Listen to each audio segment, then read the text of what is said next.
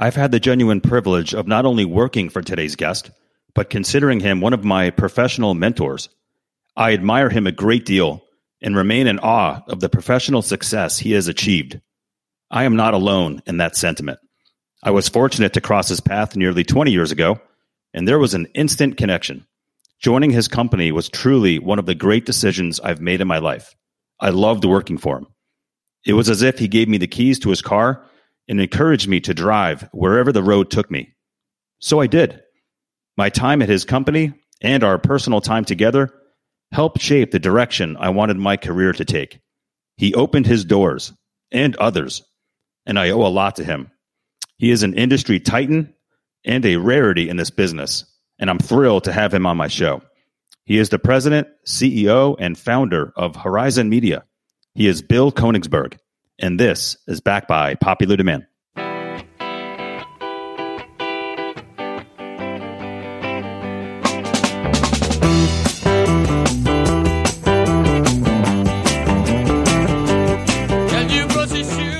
Welcome, Bill Koenigsberg, to the show. How are you, sir?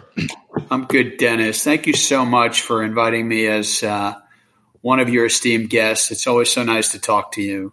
I'm thrilled to have you. So I have had you on my guest list for quite a while.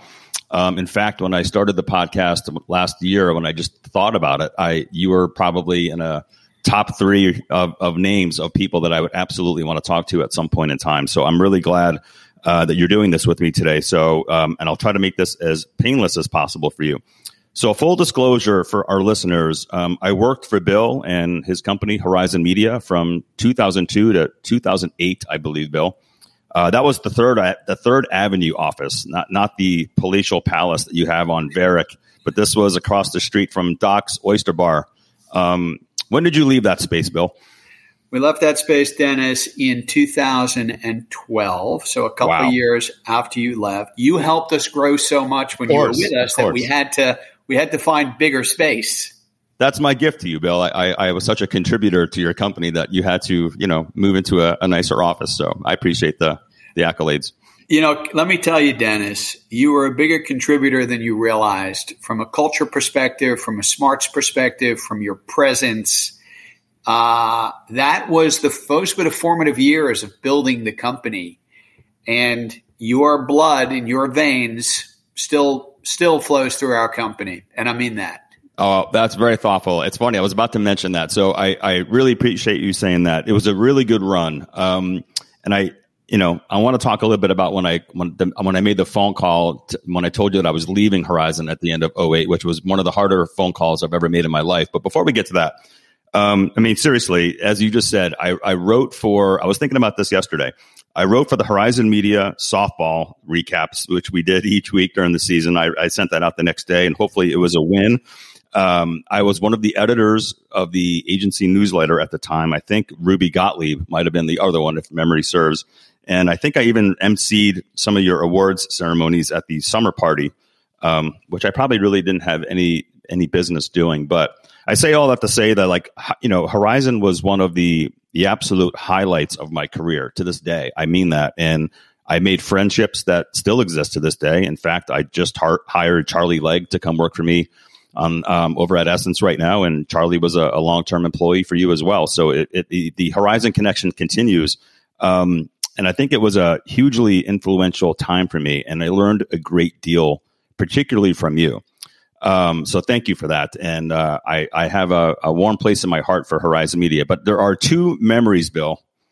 Start off with a little bit of levity. There are two memories I have of you that just stand out, and both of them involve the History Channel. So the History Channel was the piece of business that you had hired me to work on. So I was dealing with Mike Muhammad, who was the head of marketing there at the time, I believe. And so here's one of them. I guess this was probably 2003 or so, and we were in the New York City Ad League softball league, and all the major agencies played each other. And at the time, I think we had okay jerseys. They were okay. They were navy blue. It said Horizon in white, and the guys in the team, we all started talking about it was time for us to have an upgrade in the jerseys. So we wanted to do something that was sort of similar to what the LA Dodgers wear, which is a white jersey with a blue script name and a red number on the lower left.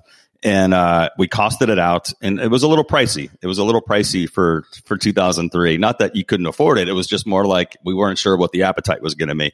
But I was nominated to go into your office and do the pitch. So I went in there and I told you, hey, listen, it's time for new jerseys. We're gonna look better. We're gonna play better. And what do you think? And I gave you the number, and you were like, let me think about it. And you didn't say no, which was good. So I went back to my office. And I swear, probably 5 minutes later, you come down the hallway and you walked into my office and you have this big grin on your face and you're like, here's the idea I have. And I'm like, and this is what makes you Bill. You said, let's put the History Channel logo on the jersey, on the shoulder. And, so it's co-branded. Call Mike Muhammad, tell him that this is what we're going to do. Tell him how much we need. I think at the time it was probably like $3,000 from Mike. And it was $25,000, I think. I don't think so. I remember it's a pretty big number, but go ahead. It was a pretty big number, but that was it. Like you instinctively just pivoted and like let's bring in a client. That's exactly what we did. I called the client. Mike was like, yeah, just tell me how much you need and we'll send you a check. You paid for the difference. And, 10 days later, 2 weeks later, we had these brand new jerseys that I think a lot of us still have in our closets. I know I do. Well, Dennis, when you think about it, History Channel, all the TV networks back then did a lot of trade advertising to the trade. So to the agency community. So here we were, a softball team playing other agencies. What better way to get the History Channel message out in the trade by putting a big History Channel logo on our uniforms? So when we're playing all of these teams and all these other agencies, History Channel comes to mind. That's just how it clicked. And they became a sponsor of our jerseys on a trade campaign, and it paid for our jerseys. And now you see that happening today in sports, Bill. You are 20 years ahead of your time with that idea. Because now everybody's got logos all over their stuff. So pretty incredible that you thought about that. And the other one is this. So I remember at the time we had a home plate signage deal at Yankee Stadium for the History Channel. And I remember we were renewing the deal, and you obviously needed to be heavily involved in the cost and negotiation, and we had to get an approval that was urgent, I recall, and you were out. And I remember that the client signed off on it, and I got an approval from them. So when I was trying to get a hold of you, I couldn't. So we reached out to the Yankees to try to lock this thing in. You got back, and you caught wind of it, and you're like, you call me down to your office. And this is the first time I think I ever got I would call it a reprimand from you. And you were nice about it. And you're like, Dennis, do you work for the History Channel or do you work for me? And I was like, I work for you, Bill. I work for Horizon Media. And you're like, all right. So next time, I will sign off on this before the client. So just don't ever do that again. We all worked it out. But I remember walking out of your office and I was like, you know what? He's right. I should have waited. I thought the client's approval was all we probably needed. But at the end of the day, I know that you needed to feel comfortable about the rate that you were giving your client, which is why you're Bill Koenigsberg and why you care about such things. So those are my two History Channel stories that come to mind right away whenever I think about you. But listen, let's talk about Horizon Media for a second, and then I'm going to turn it over to you. Founded in 1989, over $9 billion in billings, which is incredible because I don't even know what the number was when I was with you. It was probably under $1 billion, if I would guess. Yeah. You're over 2,700 employees across all your offices, and I would guess when I was there, maybe 300. Does that sound about right? Probably in the mid-2000s, something like that, maybe a little bit more. You are the largest worldwide independent agency. And from what I've read, that represents about, 1/3 of the independent marketplace? Probably more. Probably more? Yeah. And we were just recently at Age Data Center this year ranked us the single largest standalone agency here in the U.S. among all the, holding companies and us. Just in size. It's never a goal, but they ranked, I guess they do some kind of an analysis as everybody does, and they had us as number one. Incredible. And you are the founder and CEO, and it's your baby. So Bill, there's a famous car story that you've told me before, and it's been many years since I've heard this story. I think you know what I'm talking about. That sort of aligns with the early days of Horizon Media. Do you want to fill us in and tell our listeners a little bit about this? I mean, Sure. God, you just said a lot in the last couple of minutes. And again, Dennis, I'm determined to get you back. And for those who are listening, I tried to hire Dennis, I don't know, 3 years ago or something like that again. And he just slipped away from me, but I'm determined to get you back again. And if it's Understood. a package deal with Charlie, I'll hire both of you. So that's number one. But yeah, I mean, there's an interesting car story about life, and sometimes really bad things happen to you, but you don't realize that bad thing turns into a really good thing if that didn't happen. And I kind of tell everybody I owe a lot of what I've built, to this car story. And basically what happened was years ago, I started my career at one of the early stage media only agencies back in the early 80s, and rose pretty quickly with them. And at some point in time, everybody on executive row had a company car. I was much younger than everybody. And the president came down to me and he said, "Bill, we're going to get you a car." And I never had my own car. And I was like ecstatic. Wow, my own car. So I went out and I shopped, and I think I picked out the early BMW Series 3 something, and I think it was a 325i, and I had the brochure, and I had a piece of the smell of the leather, and had the papers, and I was ready to go. A couple of weeks went by. I was telling anybody that came in to see me, clients, salespeople, my girlfriend, I'm getting a car.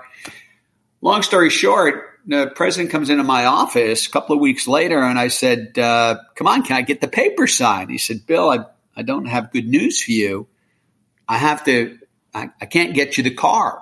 I said, The guy's name was Abe. I said, "Abe, what do you mean you can't get me the car? Here it is. Here's a picture of it. Here's the leather. Here's my keychain. What are you talking about?" He says, "I can't. The board won't approve it." I said, "You have to be kidding me. The board, you told me this 3 weeks ago. The board won't approve it?" He says, "No." I was really upset, and really I felt embarrassed, and I had to tell everybody I'm not getting a car. And I was really like taken aback and pissed and shit. Now I don't have a car to drive because I couldn't afford one back then. Anyway, like the next day I got a call from a headhunter who wanted me to go and open up the New York office for this company called Media General at the time. And I was so upset about the car, I asked the headhunter, "Do I get a car with the job?" They said, "Yes." I said, "Okay." So I interviewed. I decided to take the position, which eventually led me to spinning out a small division and starting Horizon. But about 6 years ago, the president of the original agency who reneged on the car called me up and he said, "Bill, I haven't talked to you in 20 years. The guy's like probably 90 now. Haven't talked to you in 20 years.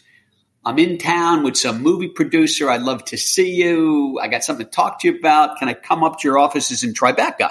And these were the new, 500,000. I said, "Sure, Abe, come on up." Comes up to the office. He's walking around. He's looking around. He can't believe the size of the place.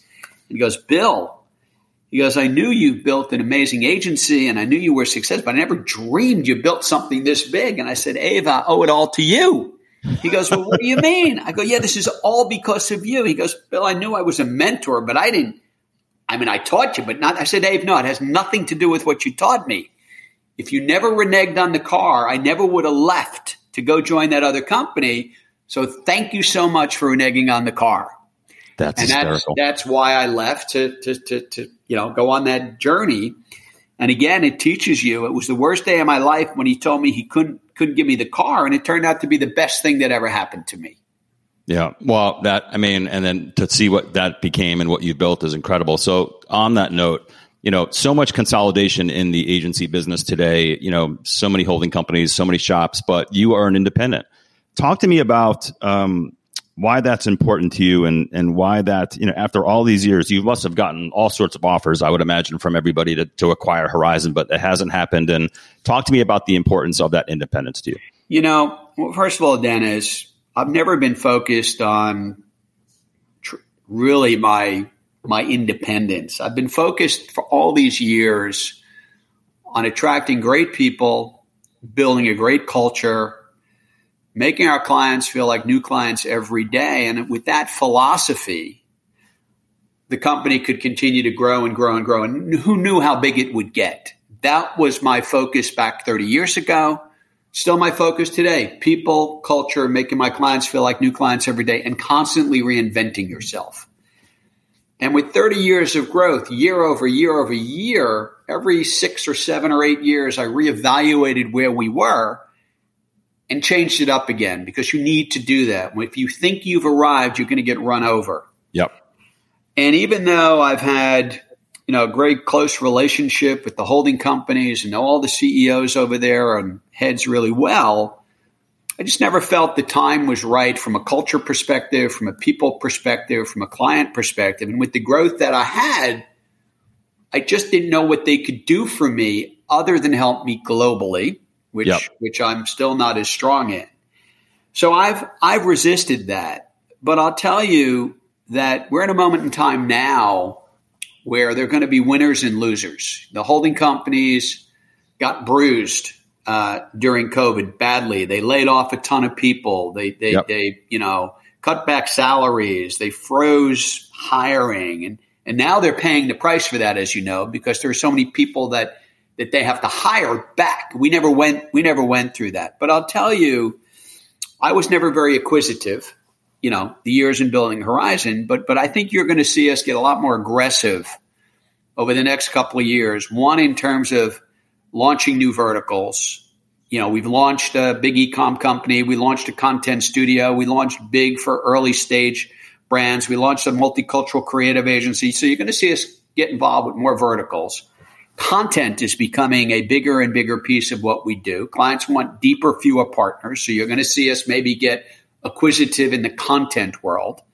I think there's opportunities for other agencies for us to launch. B2B is one of them, or to acquire. So right now, I'm seeing tremendous opportunity. And do I want to go at that alone?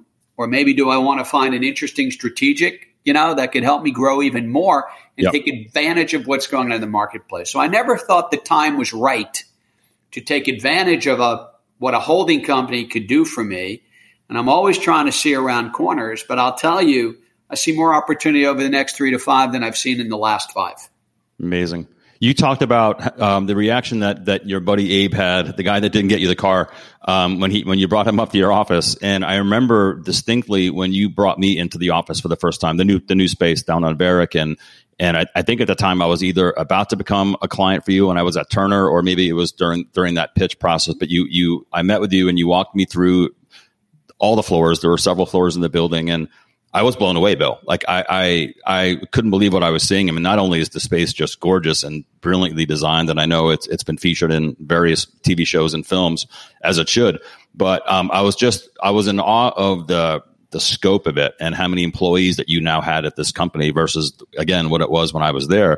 Do you ever take a moment when you're walking the halls, and I know that maybe the halls are empty right now because everybody's still working from home, but when you just step back and kind of appreciate what you've built? I mean, do you have those moments as an executive? So I'll tell you when I had one of those holy shit moments. When we first moved downtown and we hadn't moved in yet, and the space was just about ready for us to move in, it was completely empty. And as you know, when you were with the company, we were in about 4 or 5 buildings in Midtown through growth. So we weren't ever all together. Yep. And I remember walking through the halls before we all moved in by myself, going up and down the multiple beautiful staircases that connects all the floors and the size of the floors, and saying to myself, oh my God, look at the size of this. Wow. And it's the first time I realized how big we really had become because of this incredible new stadium that we were walking into. So I had that moment. Yeah. The other time, as you know, the energy that you get from just walking through the hallways in an office that's vibrant, tons of stuff going on, tons of activities, and the office space is so big and so collaborative that you just walk through there, and it was electrifying to feel the energy of the people. And the brightness of their eyes and the hop in their step. And And that to me was really exciting. And that was very, very satisfying that I've created an environment that people want to run to, not run from. Amazing. And when I was working for you at the time, I recall that Horizon had one of the higher client retention rates in the business.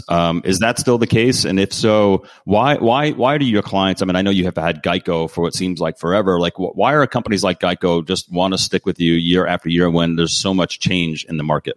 So I think it's a combination of things. You know, it goes back to my original mantra, Dennis, of making a client feel like a new client every day and never, ever taking them for granted and constantly reinventing yourself. And we have that mantra at the agency. And I think it's also consistency of staff. We have a very high retention rate, consistency of people. You know, there are a couple of people that work on the Geico business today that worked on that business 26 years ago. That's pretty amazing. That is. There are certain people that worked on, you know, A&E Networks, which you worked on, the History Channel. I still have some of the same people working on that business that worked on that business 25 years ago. That's unheard of. So I think it's people constantly reinventing yourself. You got to see around corners for your clients. And if you don't, they're going to leave you. And it's been that culture of, I got your back. And I think clients really feel that with us when they come to us. One of the things I always marveled about you is when I did work for you, that you gave a lot of personal attention to our clients. I mean, you would call Mike, as I said, Mike Muhammad at History Channel. You would give him a call or even attend a meeting from time to time. But with that growth that your agency has gone through the last 20 plus years, you know, that must be hard for you to continue to maintain those levels of relationship because you just physically can't do that. You have to rely on your team. Yeah, completely, Dennis. You know, obviously, I try to keep a line in the water with as many clients as I possibly can, but there is no way that I can give them that personal attention that I gave when I started the agency. What I can do is inspire my leadership to have that same kind of behavior with our clients so that what was successful with me is now successful with them and the people that report to them that deal with our clients across the agency day in and day out, so that the clients still get that feel of being attended to at the highest levels, obviously more people, but being attended to at the highest levels of the company. You know, I get a status report every Friday on just about every single client at the agency. So I have a pulse. So what's going on? I read that status report every weekend. So if I were to connect with a client or I see any kind of an issue or opportunity, I can shoot an email to a client. They know I know what's going on. And it's about how do you manage your time and how do you manage an organization as large as Horizon? So I've known you to be a pretty hands-on guy. So, in all the right ways. And, you know, to the point that, again, like you would get involved on the stadium signage deal and no longer.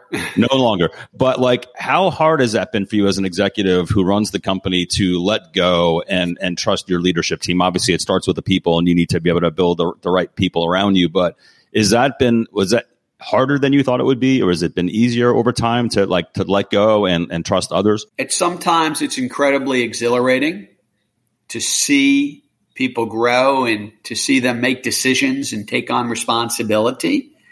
And as you can imagine, sometimes it's been frustrating because maybe I wouldn't have made the decision that they've made. But it comes with the territory of growth and leadership.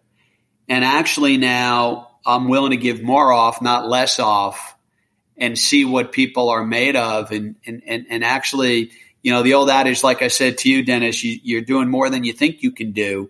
I want to keep pouring that on people and have them grow. I believe in throwing them into the deep end of the pool and see how they can swim.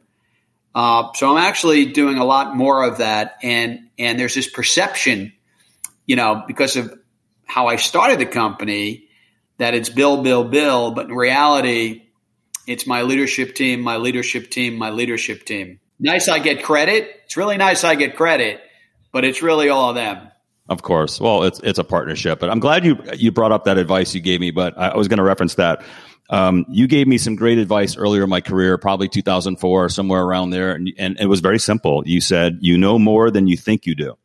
And I remember the day you told me that. I was in your office, and I will tell you, I'm not sure if I've ever shared this with you, but very simple, very profound. And I have taken that with me every day throughout my career. As you know, I've gone through a lot over the last 20 years since I left you, and not even that long. But, I've shared that advice with other people that I've managed. And it's just sort of like, because sometimes people's, their biggest issue is that they just lack confidence, or if they get self-conscious about not knowing a certain thing, and just giving them that freedom to understand that you know more than you think. I just want to thank you for that. I mean, you obviously over the years became a mentor for me. I think you know that, and that doesn't happen all the time. And I've always been very appreciative of that relationship that you and I have had. But have you had any of those relationships for yourself? Like, are there people throughout your career that you viewed as a mentor, or people that you turn to today to get counsel or advice? Because it must be a lonely place at the top, because, you have to make a lot of the decisions, but sometimes you're a human being and you want to open up and share with somebody. Well, I think, Dennis, you know that I'm a people person, and just as you've learned from me, I actually learned from you. There are styles in the way people operate, the way people behave. And, I've been a student of people for my life. And I think that that's helped me tremendously in terms of talent and inspiration and being able to lead a company. And I'm fortunate, I've got a very unique, eclectic group of, I call it my outside board of advisors, of some very close people that I can confide in, that I'm able to go to, kind of phone a friend, when I want a little bit of advice.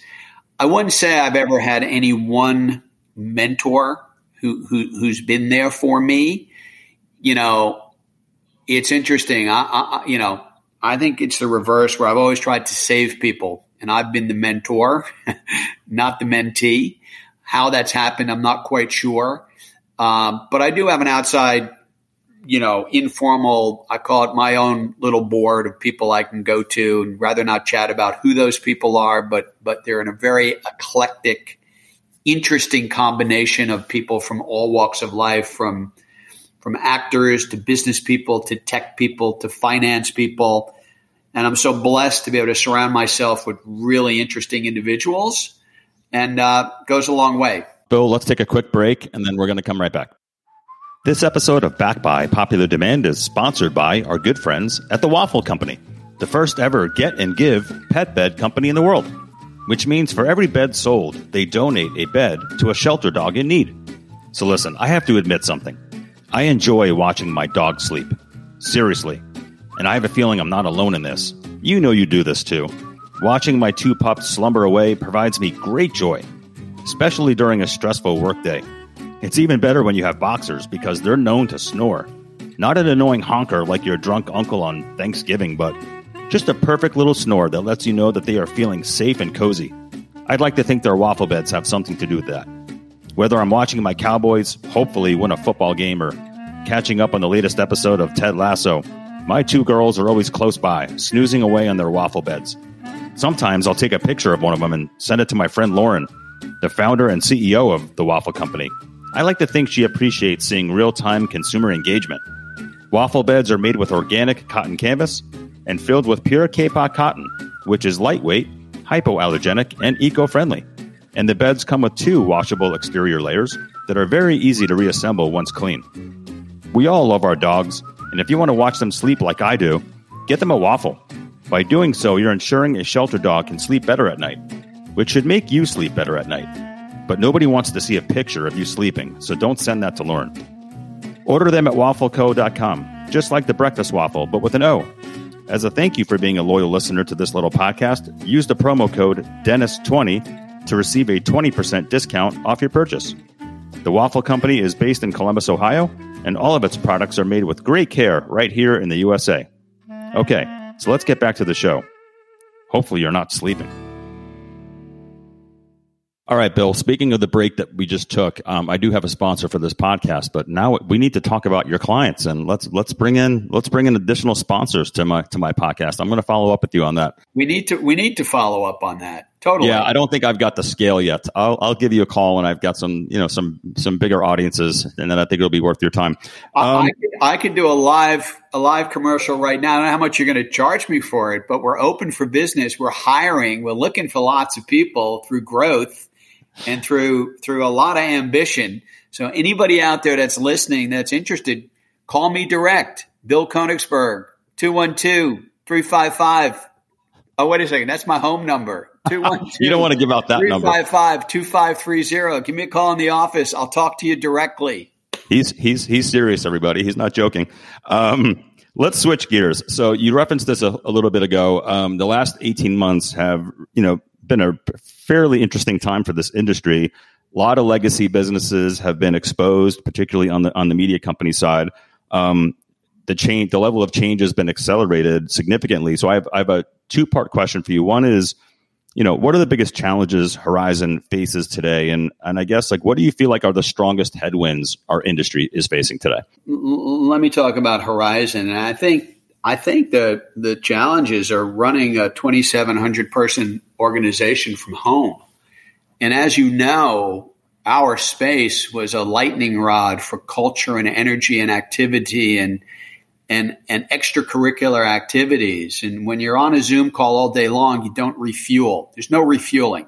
Yep. You may leave your kitchen right now, your desk right now, Dennis, walk into your kitchen and get a cup of coffee or tea or something, or maybe your partner is living with you and you can go and chat with your partner. But in the office, you're refueling all day long. There's all different sensors to do that. And you don't get that remotely. So one, it's the loneliness of Zoom, yep, which I think is a huge challenge for everybody. And even though I understand the convenience of working from home, the gas tank is nowhere near full when you're doing that because you're not refueling day in and day out at the office. So that's number one. I think the headwinds in the industry are that we are competing now from an industry perspective with all the platforms in data, technology, and performance. We're competing with clients for the same people in data and technology and performance. As you know, being on the agency side, you're 24/7 in terms of service. And that arms race for talent is, I think, a headwind right now that's going on in the industry. Now, fortunately, we built a great culture, and we believe that we've got a strong leg up on everybody from that perspective. But that's one headwind. I think the second headwind is I think that we're navigating this really well. Is we're now have accelerated personalization at scale more in the last 18 months than we have more in the last 10 years, and probably 5 years ahead of where we would have been if COVID never happened. Understood. And how you navigate that world in terms of the consumer journey and what platforms you reach them on and who to reach and how to navigate them and understanding what's going to inspire and motivate them both from a messaging and an environment perspective is more complex than ever before. And there are going to be winners and losers in that world. And I do call it a headwind because some will get it right and some will get it wrong. Yeah. And then I think obviously the third headwind is measurement, but that's been a headwind for quite some time. Obviously you've seen what's just recently occurred with Nielsen and the MRC. Yep. But the headwind on measurement, what's the currency of the future? And how are we going to get our arms around that from an industry perspective? And is it going to become splintered? That there will be different currencies for different people, which is going to complicate the world even more. So, you bucket all those together, there are some big headwinds within our industry right now. There's also opportunity. Do you feel like the measurement piece is that like the biggest concern most of your clients have today in terms of figuring that out and proving out performance of their campaigns and measuring success? No, I don't think the reason I say no to that is because we know when we're serving an ad is someone taking an action. So we've got direct correlation and attribution to the media that we're putting in the marketplace. The measurement is more about currency, things of that nature, but we know what's moving the needle and when people are taking an action. It would be nice to have a proper, consistent, multi-platform measurement capability.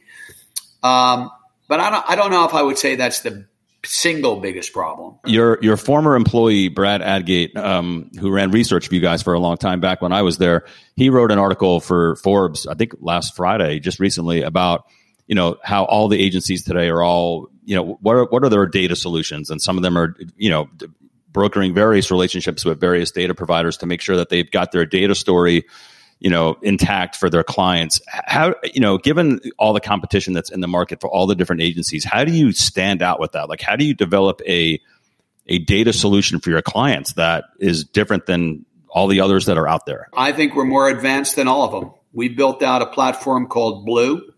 It's powered with 283 unique IDs in the system.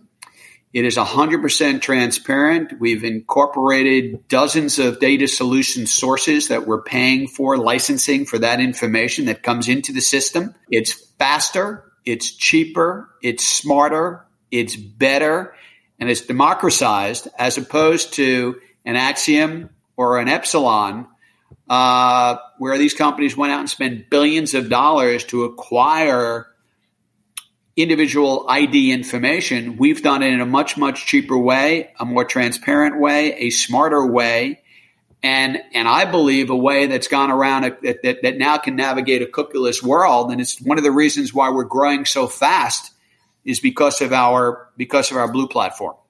And I would assume that's built into a big part of your pitches in terms of when you're going after new business. Like, I would imagine that's one of the headlines of what you want to deliver for your clients today. It has been an enormous driver of some of the success and growth that we have had over the last year, because we built it over the last couple of years. It was a cornerstone trophy in our win on Hershey against all the holding companies back about 6 months ago. And we've invested a ton of money in it, but it is our North Star, and it is gaining an enormous amount of traction across our entire client portfolio. I want to switch gears for a second. You talked a little bit ago about employee retention and recruitment, really. What I've noticed, having gone back to the agency side not too long ago, is that there are a lot of open positions. Whenever you go on LinkedIn, you certainly see just tons of posts about the openings that are available. Why is that? Like, do you feel like is it a fundamental challenge in the industry right now to get people to come to agencies? Do you feel like agencies have lost their luster a little bit, or is it like they're just pursuing other avenues, or is it just like a product of COVID? And here's what happened, Dennis. You go back March 2020, April 2020, when COVID hit, the holding companies laid off thousands upon thousands upon thousands of talent, yep. Thousands of people. Half of those people didn't come back into the industry. And the other half that chose to come back, a bunch of them chose not to come back to agencies because I told you we're now competing with clients. We're competing with platforms. We're competing with, traditional, not just platforms, but the big media conglomerates as well with data and technology. So all of a sudden you've got, 4,000 or 5,000 individuals that have left our sector. Yep. And now you've got the economy that's ticked up again. Where are the people? Where are they? That's a huge percentage of the population that's out of the system. So that's what's driving that. It will eventually correct itself. We're hiring hundreds upon hundreds of people right now. We've got a lot of great entry-level candidates that are coming into our industry, and I'm really happy to see that. So we're in a moment of time, and I believe that again, those who can build the right culture and infrastructure and build more AI into their companies. So entry-level people are working on the business and not working on the administrative stuff will help a lot. But I'm encouraged by the kind of entry-level talent that we're seeing coming into the industry. It's that 3 to 5 to 7 year ban that has left the industry. That's problematic. Horizon has been listed on more than one occasion as a top place to work. Having worked there, it's not surprising to me at all. But why do you think that is? And again, given what you just talked about with, the need to fill these positions, that must be a great calling card for you when you've got people not only coming into your beautiful office, although I recognize they're not coming in right now, but, not only just from the location, but just that notion of this is a great place to work that's been recognized. Is that really meaningful for your recruitment efforts? So, yeah, one, it's very sad that we cannot recruit with people coming into the office because, as you know, it's a great competitive advantage, really good competitive advantage. Our heritage of our culture is also a competitive advantage. And, Dennis, it goes back to our business's personal roots. And I think you're probably aware of this. But, during COVID, we went out in March of 2020. I sent out a Bill Daily note every single day to our employees, all 2,700 of them. Those were some pretty dark days and ended, with a note of an evening thought of inspiration and hope when we were going through. And we didn't just go through COVID. As you know, we went through the political climate. We went through the social injustice climate. We went through the economic downfall. So it was really dark times. And it went back to business is personal and giving people a center, something that could ground them. And also my daily anniversary calls to individuals across the organization. I used to send out letters. Now I do a daily anniversary call. Wow. That goes a long way. It really goes a long way, that personal touch. That's all people want. They want to be treated as individuals, not as a number. But why is that so hard for some companies to follow those principles? I agree with everything that you just said. I think that's why you and I got along as well as we did. But that's not common, Bill, for a CEO at a major agency to call people for their anniversary or their birthday, whatever it might be. That doesn't happen. It's not in their DNA. And you know what? One of my adages has always been go the extra mile. It's about going the extra mile. There's less traffic, and it will pay off if you do that. And it paid off in spades for me. And I tell my leadership team the same thing. Right now, when we make an offer to somebody to come work for us, they get a note from me. Call me. You have any questions? Is there any issue? Call me. It's that personal touch. And you know what? Yeah, it takes work. It does. But that's how you build a successful organization. You got to go a little bit further than somebody else. And the margin of difference between good and great is tiny. And those little tiny things that you do create that margin of difference. Bill, where did you learn that from? That personal touch, that philosophy. I mean, was that something that was that, passed down from your parents and your family? I mean, I was an athlete. I played both team sports and I played both individual sports. And I love the camaraderie and collaboration on the team sports side about a team and what that meant and keeping a team together and that brotherhood or sisterhood. And I thought that was great. And then when I started Horizon and, I didn't have any money and I couldn't afford to pay anybody much, let me pay you in inspiration and trust and collaboration and culture. And let's have some fun and let's build something unique and let's not be a holding company and with all the bureaucracy and let's go do something different. And it started then and I saw that it paid off. And when you have something that pays off, you stick with it. And it's been that way ever since. And I enjoy people. I'm a student of people. I like being around people. And that's why COVID was so hard for me. Yep. I lost all of that. So I think Ad Age has recognized this about you as well. So you've been recognized by Ad Age as a media maven, and you've received that award twice in your career, which is really impressive. It's let alone to get it once, but you've had it twice. I'll leave you with this, as I know I need to keep you on time. But Bill, what's the secret? What do you think was it that? Was it your commitment to personal attention? You think that's what it's been for you all these years? Is it something else? It's a big question. So a combination of things, Dennis. Let me first start out with little luck.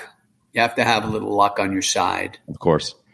I think number two, setting a good example. I never expected any less of my own people than I expected of myself.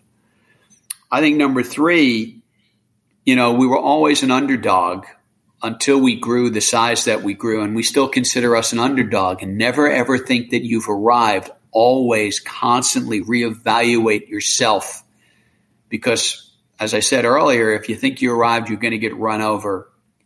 And I would say, lastly, the people. I could not have done this without the people around me. And I try to never let them forget that day in and day out in terms of my relationship with them and how I treat them. And trust me, you know that, sometimes I'm, it's not all kumbaya. Okay. You're running a tough competitive business, and I'm incredibly competitive. And I think you put all those things together, and it's about the right recipe. I think we had the ingredients, but it's about mixing up the recipe the right way that creates that incredible souffle when it comes out of the oven. Yeah, it's funny, when I was on the client side for the last 10 years, both at Turner and at Nat Geo, I had the opportunity to make a change at my agency level, and I did make a change. And as you know, those decisions are not easy to make, and they're not made by one person. That's certainly in this day and age, that's a committee of people that have to weigh in on something like that. But we ended up giving you the business at both Turner and at Nat Geo, and to me, it was a no-brainer. And it was like, I would tell my bosses at the time, like, just trust me on this, that once you guys meet Bill and he walks in the room and you meet his agency and you walk the floor, you're going to drink that Kool-Aid. And I would see it happen. And I would join them for the meeting, and they would see you, and you're very charismatic, and you would win them over. And it made me look good because I knew that they would like that and they would have that reaction. But listen, I thank you so much. I mean, it's been a pleasure to kind of catch up with you again today. I am no longer the Horizon Media starting pitcher for the softball team, but I will always be rooting for you guys. And I've said this to you over and over through the years, even when our paths don't cross. Whenever I read good news in the industry about Horizon winning an account or whatever it might be, I feel good about that. I'm always rooting for you guys. My time there was very special. And you don't get that much in your career. And for me, I did. And I just want to let you know that I'm greatly appreciative of the shot you gave me 20 years ago to join the team and to learn from you, because you also opened the door to me in a way that maybe not all employees at the time got. But I spent a lot of time with you, and I asked you questions. I learned from you, and I thank you for that, because I've taken that and turned that into a pretty great career. And I think I owe a lot of that to you from those 6 years that we worked together. Wow, Dennis, I'm going to bottle that. That was really, really nice. You've always have held a special place in my world of what I've created, and thank you for all of that. And you've not done too shabby yourself, all right? I really appreciate you inviting me on to tell the story.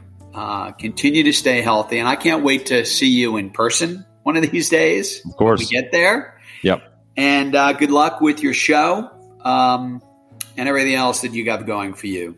Well, I appreciate it, Bill. Again, it's a pleasure. Thanks for joining me. Everybody, thanks for listening today. I'll be back again in a couple of weeks with another episode, and appreciate your support. And Bill, have a good one, and I'll see you soon. Thanks, Dennis.